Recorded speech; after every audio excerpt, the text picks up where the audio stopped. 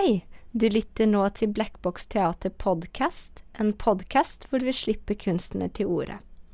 I denne episoden skal det handle om plastisitetsbegrepet til den franske filosofen Catherine Malabou. Det du skal få høre nå, det er et utdrag fra en samtale som fant sted på Black Box Teater den 30. oktober. Koreografen Rosalind Goldberg og filosofen Kai Jensen Rate snakket da om hvordan de på forskjellig vis har nærmet seg begrepet plastisitet. Hva innebærer begrepet, og hva slags betydning har det ytterligere hatt på praksisene deres? God podcastlytting!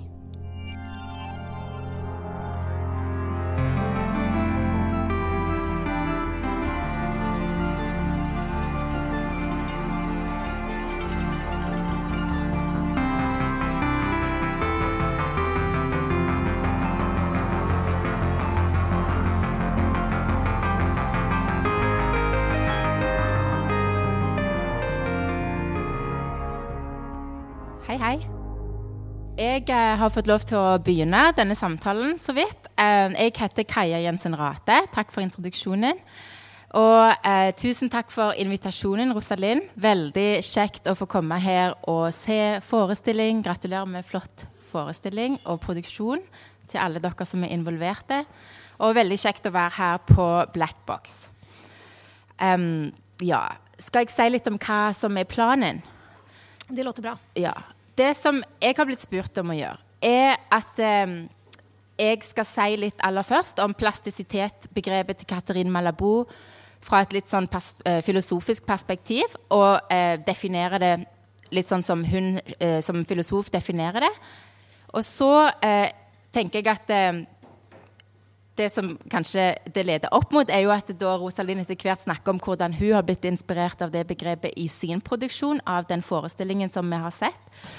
Og så kan jeg snakke også litt om hvordan jeg har jobbet med begrepet i mitt eget arbeid, og hva som jeg tenker er interessant med det filosofisk for min egen del. Og så har vi en liten samtale, og det er selvfølgelig mulig å stille spørsmål fra salen.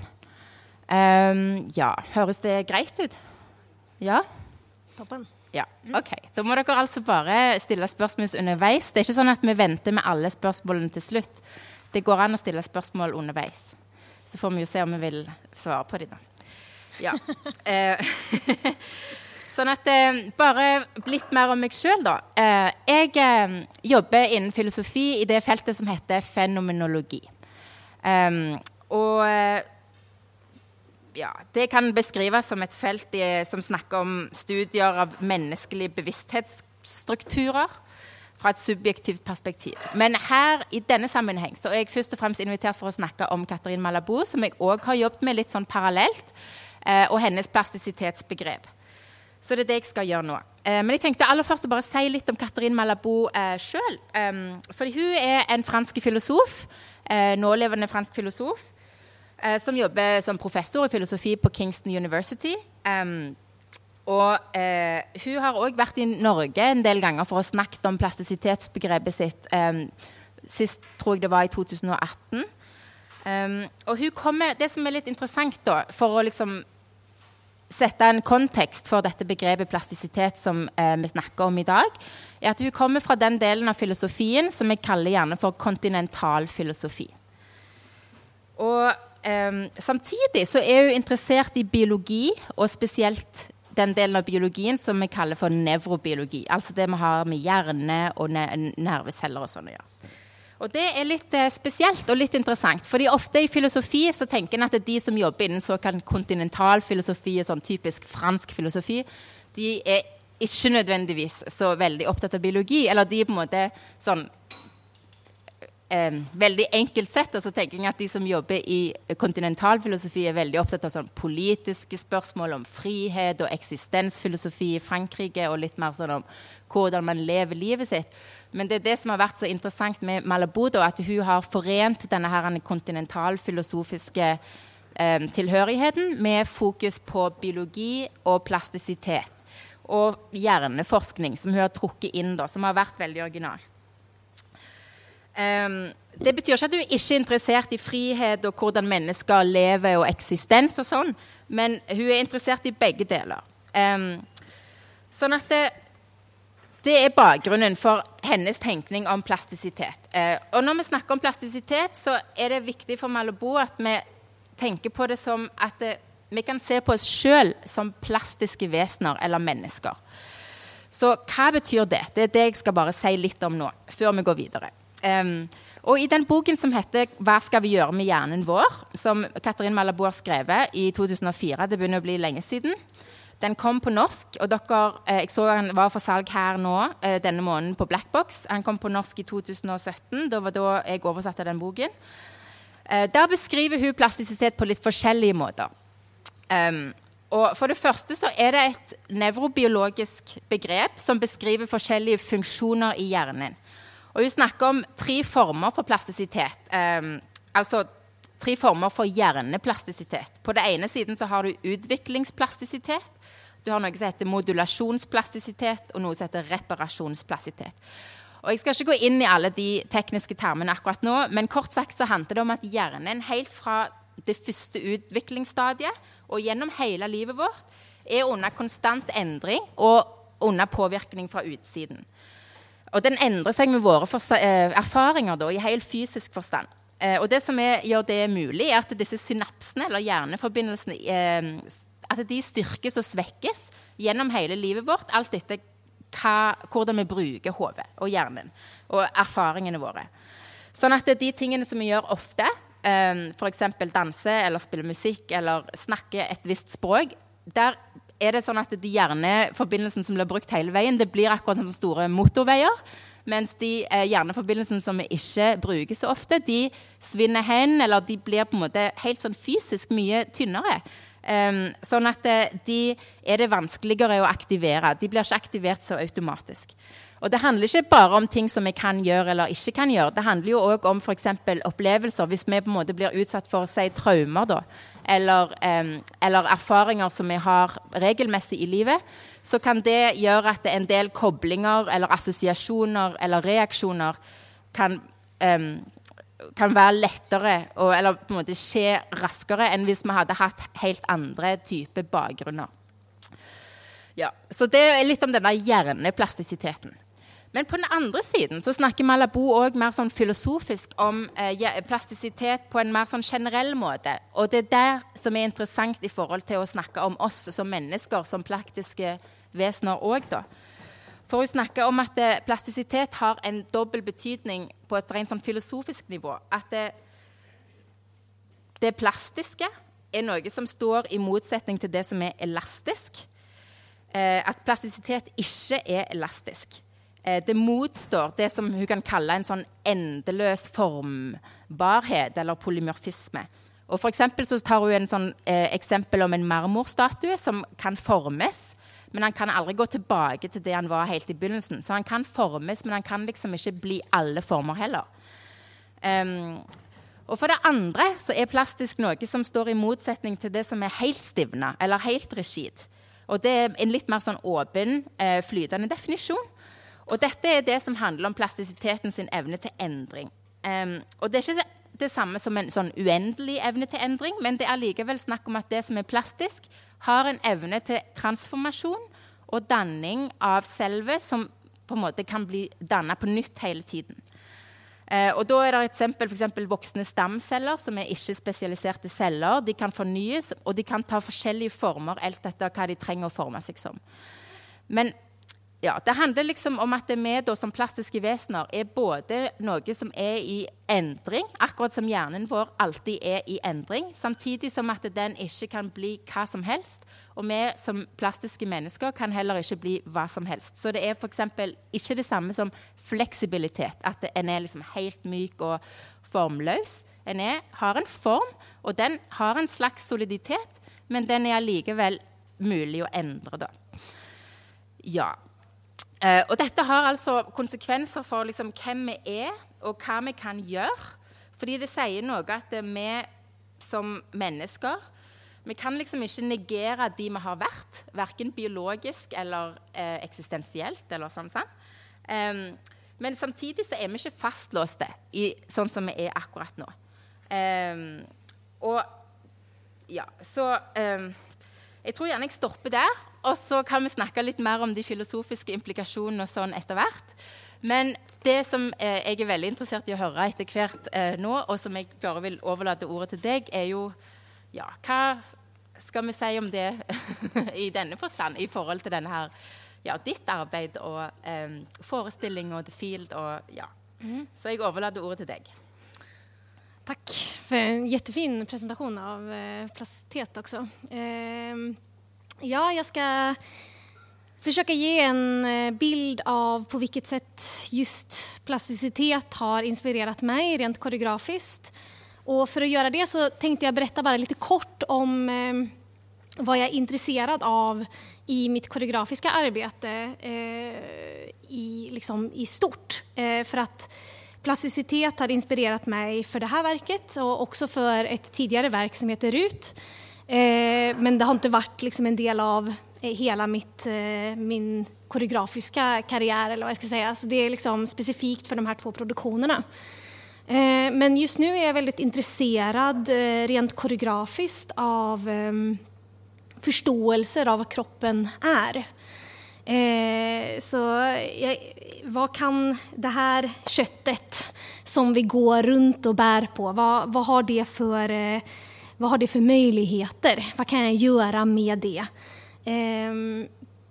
Och som dansare och koreograf så har jag en empirisk erfarenhet av att den träning jag gör påverkar min kropp.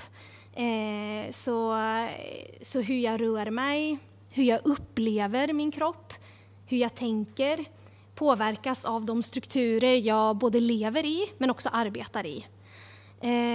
Och det är fascinerande för mig.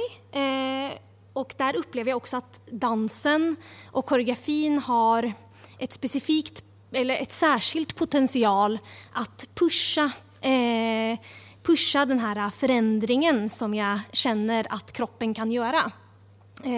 Och det genom arbetsformen att jobba 8 timmar om dagen i 3 månader med en väldigt specifik metod där kroppen hela tiden går om och om igen igenom ett visst typ av rörelsematerial eller tränar på att jobba i en specifik tid, sätter sig och materialiseras i kroppen och formar mig som människa. När jag gjorde research till Rut då, som var ett tidigare verk, så var jag väldigt intresserad av vikt och tid som 2 aspekter. Hur tid påverkar vikt. Så jag utvecklade där en metod som hette wait, alltså vänta vikt. Där jag faktiskt jobbade med det. Jag väntade och kände vikt.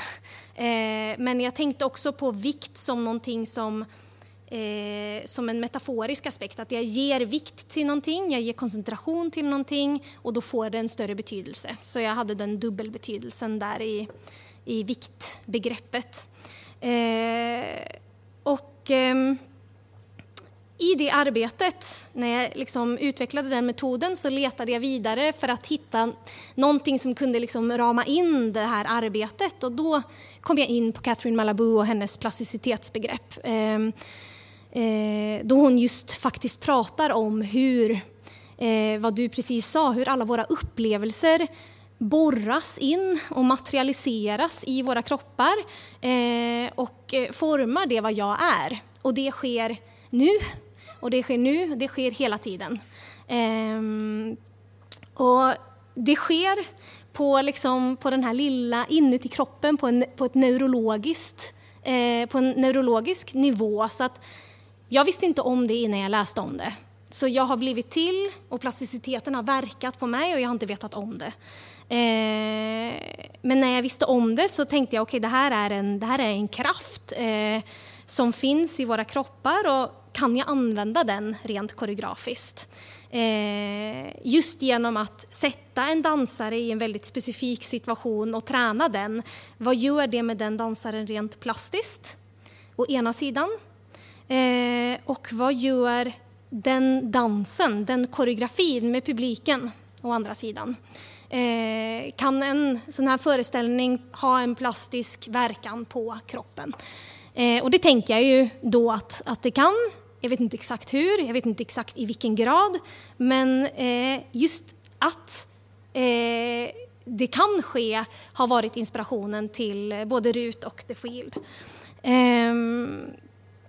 Så hur jag har jobbat med det då är inte vetenskapligt, inte neurologiskt, utan med teaterns alla medel, alltså med fantasi, med spekulation och med poesi. Jag har tänkt på hur ser de här synapserna ut inuti kroppen, vad finns det för olika timings på insidan av kroppen som jag inte vet exakt, men som gör mig hela tiden. Och just den tiden hade jag lust att lägga på utsidan av kroppen så att den blir synlig. Så att man hela tiden påminns om de olika tiderna som finns inuti kroppen. Så det var någonting jag aktivt jobbade med för The Field, att lägga tiden på utsidan.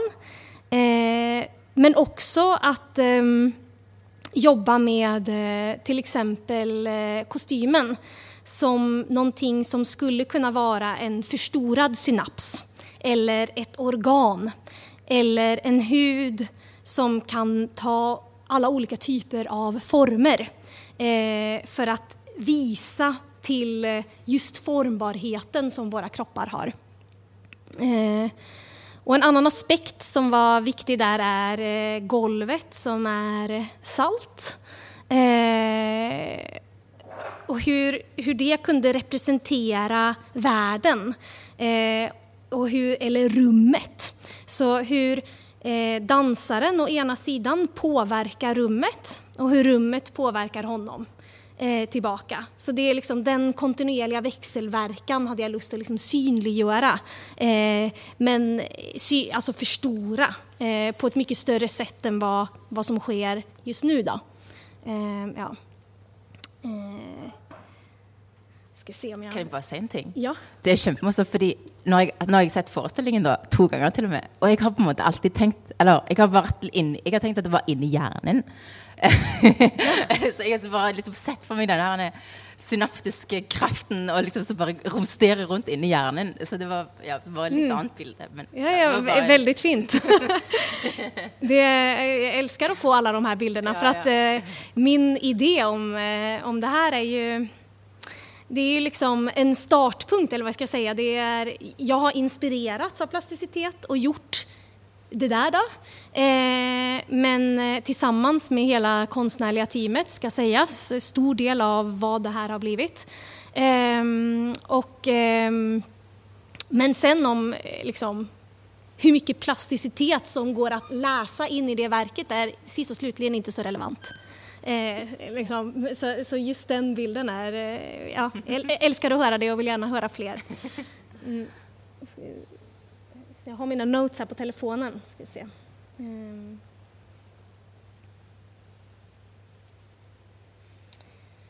Jo, jag skulle också bara vilja nämna en annan praktik som jag använt mig av som har varit viktig i själva arbetet, och den kallar jag multi-attentiveness.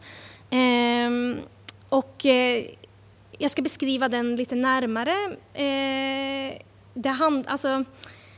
Jag har valt att arbeta med den i relation till idén om att vi blir till, och det sker hela tiden, och det finns aldrig någonting som riktigt kan fixeras. Jag kan aldrig säga att så här är något eller så här fungerar jag, för att allting ändras kontinuerligt. Och just denna kontinuerliga förändring hade jag lust att ha som en del av stycket också. Så dansaren Jens Jeffrey Trinidad, vi har jobbat med en metod från första början av när vi började jobba i januari och fortsätter att jobba med den metoden nu. Och det är, jag kallar den multi-attentiveness, och det betyder i det här fallet att jag ger honom flera olika övningar som han jobbar med samtidigt. Och de är både fysiskt förankrade, rumsligt orienterade och har också att göra med hans fantasi eller föreställningsförmåga. Så det kan vara att han fokuserar på hur hans fotsulor nuddar marken eller att han ska slappna av i sina läppar, till att han ska föreställa sig hur skuldrorna drar hela vägen ut till de olika väggarna och att han kan rotera rummet, till att han kan fylla kroppen med olika substanser som ger honom olika typer av tyngder. Och de här övningarna, det kan vara 12 övningar som han har samtidigt. Och så kan han bestämma sig för att bara jobba med 2 av dem, och så kan han lägga till en tredje, en fjärde när han har kapacitet. Men det vad den här praktiken gör är att man placerar koncentration på olika ställen i kroppen.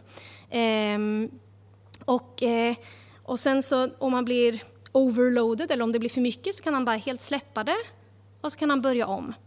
Så det finns jag är intresserad av den här dansen av koncentration som sker i kroppen som ett sätt att hela tiden hålla honom i liv i arbetet. Så arbetet blir till hela tiden på scenen som ett sätt att aktivt jobba med att man blir till eller att synliggöra det på ett sätt. Så det har också varit en viktig del av det här arbetet som jag inspirerats av i relation till plasticitet.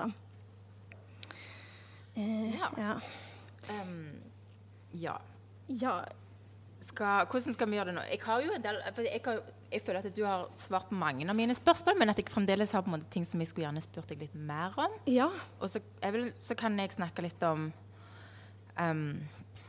kanskje skal vi bare fortsette litt at jeg spør deg litt sånn oppfølgingsspørsmål. Ja, på det, ja. Absolutt. For jeg føler du var så godt i gang med det at jeg vil ikke begynne å snakke om noe helt annet akkurat nå. Ja, det låter bra. Det er ikke helt annerledes, men liksom, ja, jeg synes det var så fint å bare holde fokuset litt på det. Fordi det som du nevnte i begynnelsen, og du litt også nå, at du på en måte tematiserer jo kanskje, for meg da, som teoretiker eller akademiker eller filosof eller lærer, så er det veldig fint å se et begrep som jeg har jobbet med teoretisk, ikke sant? Ganske lenge. Plutselig nå materialiserer seg på scenen. For det har jeg ikke sett før. Det er noe helt annet enn å lese om det. Så det synes jeg var veldig interessant. Så jeg er interessert i det du sier om at forestillingen da på en måte tematiserer jo selve plasticitetens virkningsmåte og kanskje virkningsfelt. Og så nevnte du at den kanskje gjør det på en litt annerledes eller en litt mer eksplisitt måte enn det som du var tilfellet i den forrige forestillingen din, den som heter Ruth. Den har ikke jeg sett, men jeg lurte på om du kunne si litt mer om de 2 forestillingene som begge 2 har plasticitet som tema, men som allikevel kanskje ikke tematiserer det på den samme måten koreografisk da. Vil du si at denne forestillingen tematiserer begrepet litt mer sånn eksplisitt, mens at den andre var det litt mer implisitt, eller er det en annen måte å beskrive de forskjellige tilnærmingene til de 2 forestillingene om plasticitet? Alltså jag upplever att i The Field så har så är det mer jag tar ut svängarna kanske lite mer på ett sätt. Alltså en stor skillnad är kanske att i Ruth så skapade jag på något sätt en karaktär. Okay. Så det var som en person som jag ville synliggöra som fungerade på ett särskilt sätt och då i en extremt långsam, väldigt tung tid. Så att man liksom såg det här morfandet av en faktisk person som man också fick en relation till på ett sätt. Och här tänker jag inte på Jens som en karaktär, utan vi har också pratat om att han kan bli till en köttklump, att han kan bli till en blomma, att han kan bli till en substans. Så att det är mer, vad ska jag säga, här handlar det mer om brottet fast i en större förståelse än liksom väldigt bundet till ett subjekt. Då. Så det är väl kanske den största skillnaden skulle jag säga mellan de två föreställningarna. Ja. Mm. Okej. Ja. Det får mig til å tenke på noe av det som jeg egentlig skulle snakke om også, da, at når jeg tenker på plastisitet, så er jo noe av det som er interessant med det begrepet, er at det gjør det mulig å tenke kjøttet, eller kroppen, eller hjernen, og subjektet som noe som på en måte ikke står i motsetning til hverandre, ikke sant? Sånn at selv om den tepetiserer da det kjøttlige eller det kroppslige veldig eksplisitt, så er jo subjektet der allikevel, eller sånn, sant? Ja. Så har jeg et spørsmål til som jeg gjerne ville spørre deg, som handler om titelen The Field. Kan du si litt mer om, du snakket jo litt om det, men bare kanskje si litt mer om hva du har tenkt på som er dette feltet? Så er det liksom feltet der plastisiteten opererer, eller er det hva er dette feltet som skjer, eller kanskje skjer, som oppstår mellom danseren, koreograf, publikum? Føles det at du har liksom lykkes å skape og gjenskape plastisiteten i dette feltet, eller og hvilket felt tenker du at det er? Just det. Jag tänkte nog på ett fält som liksom som en plats där väldigt mycket kan ske, alltså som ett till exempel en fotbollsarena är ett fält där det utförs liksom ett spel, ett game där någonting står på spel, så det var liksom metaforiskt på det sättet. Eller ett fält kan också vara liksom någonting där man landar eller tar av, alltså man sticker därifrån. Alltså det är också liksom en plats där liksom en plats där någonting aktivt sker, var egentligen idén. Och då kan det vara i kroppen, men det är ju också utanför kroppen och interaktionen däremellan. Så det var liksom det som jag var lite intresserad av på något sätt. Ja. Men ja. Nej, flott. Føler du at du har lykkes altså med det som var intensjonen din? Alltså, det är gärna ett spørsmål som man får lov til å stille i sånn kunstsammenheng. Jag tycker att det är en jättebra fråga. Det är en jättebra fråga. Alltså, jag har ingen aning. Jag vet liksom inte vad som har hänt på insidan av era kroppar. På något sätt. Och det är säkert också väldigt olika. Och vad för typ av plasticitet som har hänt inuti er, det vet jag inte. Och heller inte inuti Jens. Men det spelar inte så himla stor roll. Det har genererat för mig en arbetsmetod. Det har genererat en föreställning. Och det har genererat ett samarbete. Och sen vad det har skapat för bilder i er, det måste inte vara knutet till plasticitet. Det har varit min startpunkt. Och sen har det fått sitt eget liv på något sätt. Och det är också viktigt för mig. Så jag tycker att det är en bra fråga av exakt den anledningen, att poängtera också att det här liksom inte är någon form av förklaring till föreställningen, utan mer bara som en bakgrund av vad som har genererat den. Ja. Det var ett gott svar. Ja. Jag har en fråga till dig. Kanske jag får, eller har du... Nej, nu kan du spara. Okej. Ska vi se här. Jag ska bara få öppna den här telefonen. Ska vi se här. Sådär. Ett ögonblick bara.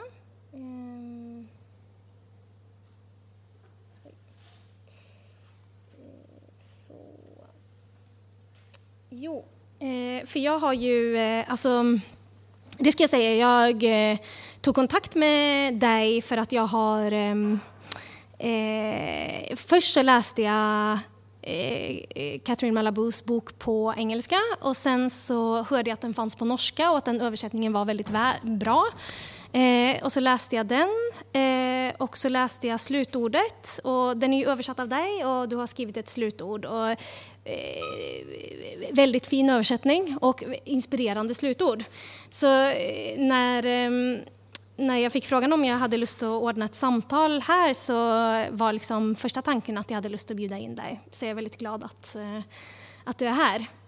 Och då träffades vi och så berättade du om en artikel som du har skrivit som heter Relearning to Think Toward a Biological Conception of Rationality. Och i den så skriver du with the notion of plasticity, Malabou first redefines the meaning of biological, saying that something is biological is no longer equivalent to suggesting that it has a fixed, predetermined meaning. Quite on the contrary, the biological is alive and open to take on new and multiple significations. Och just det tycker jag är väldigt spännande. Alltså just det här att kroppen är någonting levande. Alltså det är självklart i relation till att vi lever, att vi växer och åldras. Men det är att vår funktion, eller det vi kan, eller det vi har satt ord på att vi kan, och som definierar oss så starkt genom orden, som till exempel står rationalitet, just det är inte någonting fixerat, något klart definierat, utan det är i rörelse. Så jag undrar, på vilket sätt arbetar du med det filosofiskt? Hur påverkar det din forskning i praktiken? Ja, det er jo et kjempespørsmål. Og jeg skal prøve å si litt. Jeg tror jeg må svare med å si litt mer om det temaet, fordi i motsetning til kunstnerisk produksjon så er jo ikke, altså jeg driver med undervisning og jeg skriver litt artikler, så på en måte måten dette her har påvirket meg i mitt arbeid handler jo om at det har påvirket hvordan jeg tenker om en del begreper, og hvordan jeg for eksempel snakker om studentene mine når vi snakker i filosofitimer om hva det betyr å være menneske, for eksempel. Hva det betyr å handle som menneske. Så kan jeg trekke inn disse begrepene for å tenke det på en litt annen måte. Og det samme hvis en skriver en artikkel da, for meg så har det vært veldig interessant å prøve å tenke hva betyr det å se på at mennesket er biologiske vesener, men plastiske vesener. Hva betyr det, og på hvilken måte kan det på en måte brukes til å tenke på nytt om hva det betyr at vi er biologiske vesener. Og nå skal jeg forklare litt mer hva det betyr. Fordi på den ene siden så er jo ofte biologi noe vi setter opp mot det som er sosialt, eller sosialt konstruert, ikke sant? Så du har en haug med debatter, og altså, den første som kommer opp er på en måte hele hjernevaskdebatten for 10 år siden, som fremdeles resonerer ganske masse i debattklimaet i Norge, ikke sant? Kanskje mer her enn mange plasser. Der du har på den ene siden spørsmålet sånn, hvordan er vi født, hva er det som er i våre gener, hva er det som er biologisk, som ligger i oss biologisk, og på den andre siden hva er det som ikke er biologisk? Hva er det som kommer fra samfunnet? Er du født sånn, eller er du blitt sånn? Hele den debatten der. Og det som er med den debatten, er at han setter opp et begrep om det biologiske i motsetning til et begrep om det sosiale. Og det gjør han i forhold til kjønn, eller i forhold til evner, eller i forhold til sykdom. Altså, du har ofte, uansett hva det handler om, så har du en sånn posisjon da, der du på en måte enten snakker om at noen er født på en viss måte, eller at det er et resultat av biologisk utvikling, eller om at det er noe du har fått liksom, fra samfunnet.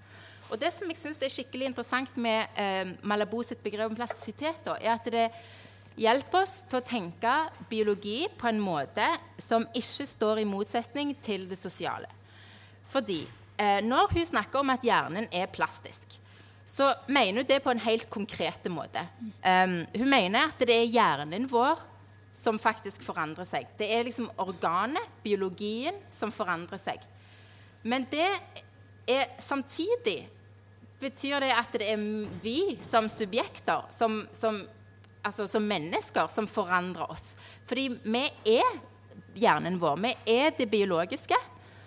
Det er ikke sånn at vi ikke er det, at det ikke er viktig. Jo, det er kjempeviktig. Men det betyr ikke at vi er biologisk determinerte, som de sier. Hun er veldig kritisk til det som man kan kalle en biologisk determinisme, og sier at det bare fordi at vi er hjernen, eller at vi er biologiske vesener, så betyr det at vi programmert til å gjøre sånn og sånn. For henne, og med begrepet plastisitet, så viser hun at jo, det kjempeviktig at vi biologiske. Det absolutt kjempeviktig I forhold til hva det betyr å være menneske. Men det betyr ikke at vi ikke frie.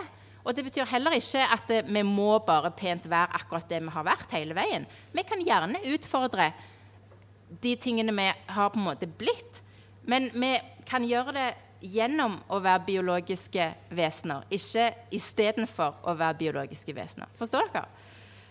Sånn at det synes jeg har vært, altså det på en måte noe av det som har vært min motivasjon da, for å dykke ned I dette begrepet, at jeg synes det en veldig fin take på hele den der biologi versus det sosiale debatten, som lager seg en fin mellomposisjon som ganske radikale, for det handler ikke bare om å si at først så det biologi, og så etter hvert liksom kronologisk så kommer samfunnet inn og påvirker den du egentlig var. Nei, det handler om å si at du alltid begge deler samtidig, og at de to ikke kan skilles fra hverandre, sånn at du alltid biologien din og hjernen din hele livet. Og selvfølgelig så har alle de tingene du gjør kan kobles tilbake til hjernen. Sånn at når du snakker om de, for eksempel å øve da på noe, enten det å spille et instrument eller å danse og øve 8 timer til dagen, det noe som sitter I kroppen, sitter I fingrene. Men det også noe som, altså det som skjer jo at det sitter I hjernen, sant? At det der det også blir sporet, og det, sant? Det ikke bare at det sitter her ute, det sitter her liksom. Sånn at ja, vi hjernen på denne måten. Men det betyr ikke at vi ikke masse annet også, og at vi ikke kan bruke denne plastisiteten til å på en måte bli bevisste på hvem vi og bruke den til å stille spørsmål og liksom endre oss bevisst gjennom nettopp den kunnskapen om at vi kan bli endret da. Sånn at ja, jeg synes det på en måte en veldig radikale, interessante sånn mellomposisjon I den debatten. Og det ganske sånn frigjørende måte å tenke for eksempel på kjønn og sånn på da, som også har vært en veldig sånn hot potato I hele den der blitt sånn versus født sånn debatten. Fordi for eksempel så vil det si at som et kjønn, ikke sant, så det kanskje noe som biologisk, men det betyr ikke at en ikke kan på en måte velge å gjøre med det biologiske som en vil, at en ikke kan stille spørsmål med de biologiske dimensjonene av det kjønnet da, for eksempel, eller at man ikke kan på en måte reinvent det biologiske uttrykket, sant? Så det biologisk, men det likevel ikke helt sånn stagnert da. Så det liksom det ene. Kan jeg si en ting til? Ja, gjerne. Fordi det som I neste omgang da har vært interessant for meg, det å på en måte ta det videre, denne her samtalen om det biologiske og hva det betyr, og at det ikke står I motsetning til det sosiale, men må tenkes sammen med det sosiale. Og så ta det videre og si, ok, det betyr også at vi kan tenke annerledes om biologien I forhold til hva det betyr å være tenkende, rasjonelle vesener. For det biologiske jo ofte noe som også står I motsetning I vår kultur da, til det å tenke, og til det å være rasjonell, ikke sant? Men det som igjen da, fint med begrepet plastisitet, at det hjelper oss å tenke biologi på en måte som ikke står I motsetning til det som rasjonelt. Og der som jeg tenker at det litt viktig, eller det som jeg tenker står på spill her, det som jeg interessert I av for eksempel den feministiske kritikken av rasjonalitetsbegrepet, sånn som det har altså ja, ok, nå må jeg liksom holde tunga beint I munnen. Når vi tenker på hva det betyr at vi tenkende, rasjonelle vesener, så det en tanke som har røtter helt tilbake til opplysningstiden, ikke sant? Der du har en sånn ideal om at vi som mennesker liksom rasjonelle vesener, og at vi autonome personer som kan tenke rasjonelt, og at vi ikke styrt av våre følelser og sånn som det. Og sentralt, hvordan blir det da? ja, sentralt I for eksempel det som på en måte Kant sin opplysningsfilosofi, så handler det om at en skal kunne kultivere de rasjonelle delene av mennesket, og liksom klare å stå på egne bein og være liksom autonome selv og sånn. Og så har du en hel feministiske tradisjon innenfor filosofihistorien som har kritisert dette her opplysningsideal om rasjonalitet, og sagt at faktisk så det veldig knyttet til kjønn da, og at dette rasjonalitetsidealet egentlig en form for sånn maskulinitetsideal. Men så liksom spørsmålet, ok, skal vi bare forkaste hele tanken om at vi tenkende rasjonelle vesener, eller det en måte å tenke på oss selv som rasjonelle på, som ikke må liksom reduseres til et veldig sånn fiktivt, autonomt selv som står I motsetning til kropp, som står I motsetning til emosjonelle aspekter, som står I motsetning til ofte hva det betyr å være kvinne I den tradisjonen da. Og det som igjen da fint med det plastisitetsbegrepet til Malabou, at jeg tenker at det gjør det mulig å tenke seg en form for rasjonalitet som et litt sånn bredere, åpnere rasjonalitetsbegrep, hvor tenkende om kropp ikke fremstår som motsetning da, men der det å tenke noe som oppstår I forlengelse av, og alltid I dialog med kroppen. Sånn at du ikke kan tenke at du for eksempel, at du ikke rasjonelle fordi du fornekter kroppen.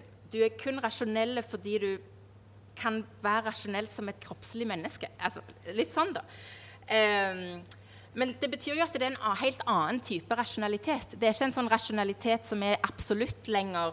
Det en rasjonalitet som mye mer kroppslig og mye mer begrenset hva han liksom kan gjøre. Det en rasjonalitet som alltid vil være søkende, som alltid mye mer sånn ambivalent. Men jeg tror allikevel at det går an å snakke om en form for rasjonalitet da. Og det jeg synes, men altså dette her ikke helt sånn ferdige tanker, men det en pågående diskusjon, ikke sant? Men for meg så har det vært viktig å bruke plastisitetsbegrepet I dette arbeidet med å prøve å se for seg at tenkning og kropp ikke trenger å stå I motsetning til hverandre, og hva betyr det for oss da, som tenkende mennesker? Ja, det var et langt svar. Men sånn det, ja. Fint svar. Det sånn at du ja, for du når vi hadde den samtalen når vi møttes den andre gangen så husker jeg at du også var ganske interessert I dette med plastisitet eller på en måte I koreografien da, hvordan det også på en måte bryter opp denne her motsetningen mellom det kroppslige og det tenkende eller sinnet. Så jeg vil gjerne høre litt mer om hva du tenker om den motsetningen og hvordan for eksempel dansen eller koreografien utfordrer noe av den samme motsättningen då på en annan måte men allikevel overlappande tema. Just det. Nej, det alltså jag tänker ju att det hur ska jag säga genom att materialisera ett visst alltså genom att dansaren går igenom en viss typ av metod då, som gör att hen beter sig på ett sätt som gör att man ställer en fråga runt vad är det här för kropp? Hur kan jag förstå det här? Hur är det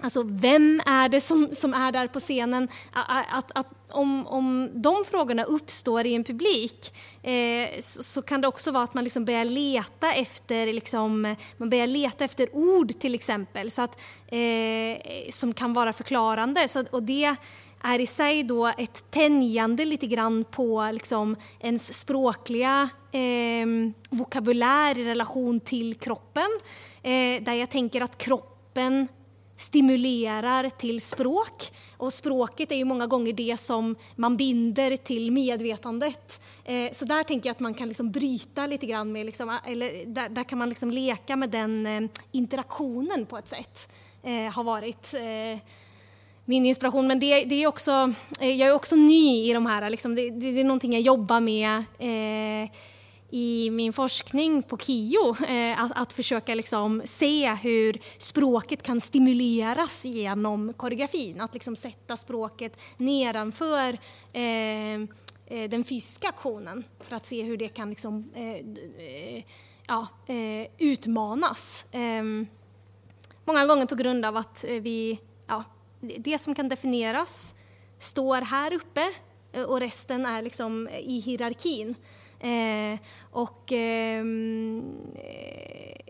Det är liksom, hur ska jag säga, språket är så långsamt, det tar väldigt lång tid att definiera någonting medan kroppen hela tiden utvecklas och ändras och formas och har en extrem definitionsmakt på mig. Så jag skulle vilja ge den platsen för att kunna liksom se hur språket utvecklas och då också min tänkning. Så där är jag liksom letar på något sätt. Ja, lite grann. Men det är... Ja. Kan jeg spørre bare en liten ting? Betyr det at du er liksom interessert i, det er mulig jeg projiserer nå, men er du liksom interessert i de ikke-språklige dimensjonene av språket? Eller sånn? Fordi det er jo på en måte dans, ikke sant? Så det, på hvilket nivå snakker vi språk her? Jag pratar språk som jag pratar nu, men jag tänker att dansen kan stimulera till, alltså jag tänker ju att när jag sitter och tittar på en föreställning så sker det automatiskt att jag liksom, jag överöses av olika typer av emotioner och tankar och jag försöker hela tiden att greppa det med språket. Och just det här greppandet med språket är jag intresserad av. På vilket sätt kan jag tänja publikens försök till att greppa någonting? Att det kanske kan vara lite svårt att sätta ord på någonting, och det tycker jag är bra. För då är man tvungen att leta efter ord för att definiera det vad man har sett. Och det liksom skapar en liten... det skapar ett motstånd som kan vidga språket, alltså det talade språket. Ja, da skjønte jeg veldig godt hva du mente. Det er kjempeinteressant. Ja. Jeg tror kanskje vi må avslutte. Ja. Det ser ut som det begynner å bli haste. Ja. Skal vi bare... Har du noe du vil si til slutt? Nej, jag har många fler frågor, men jag tänker att vi kan avsluta och så kan det fortsätta. Ja, det går an. Ja. Okej. Tack så mycket. Tusen tack for alle som kom.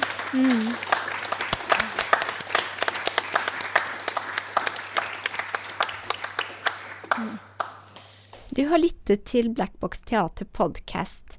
Denne episoden her ble laget av Anna Penkova, altså meg, Oda Tømte, Morten Pettersen og Martin Langli. I samtalen hørte du Rosalyn Goldberg og Kai Jensen Rate, en samtale som ble holdt på Black Box Teater den 30. oktober 2020. Takk for at du lyttet, og vi høres i neste episode.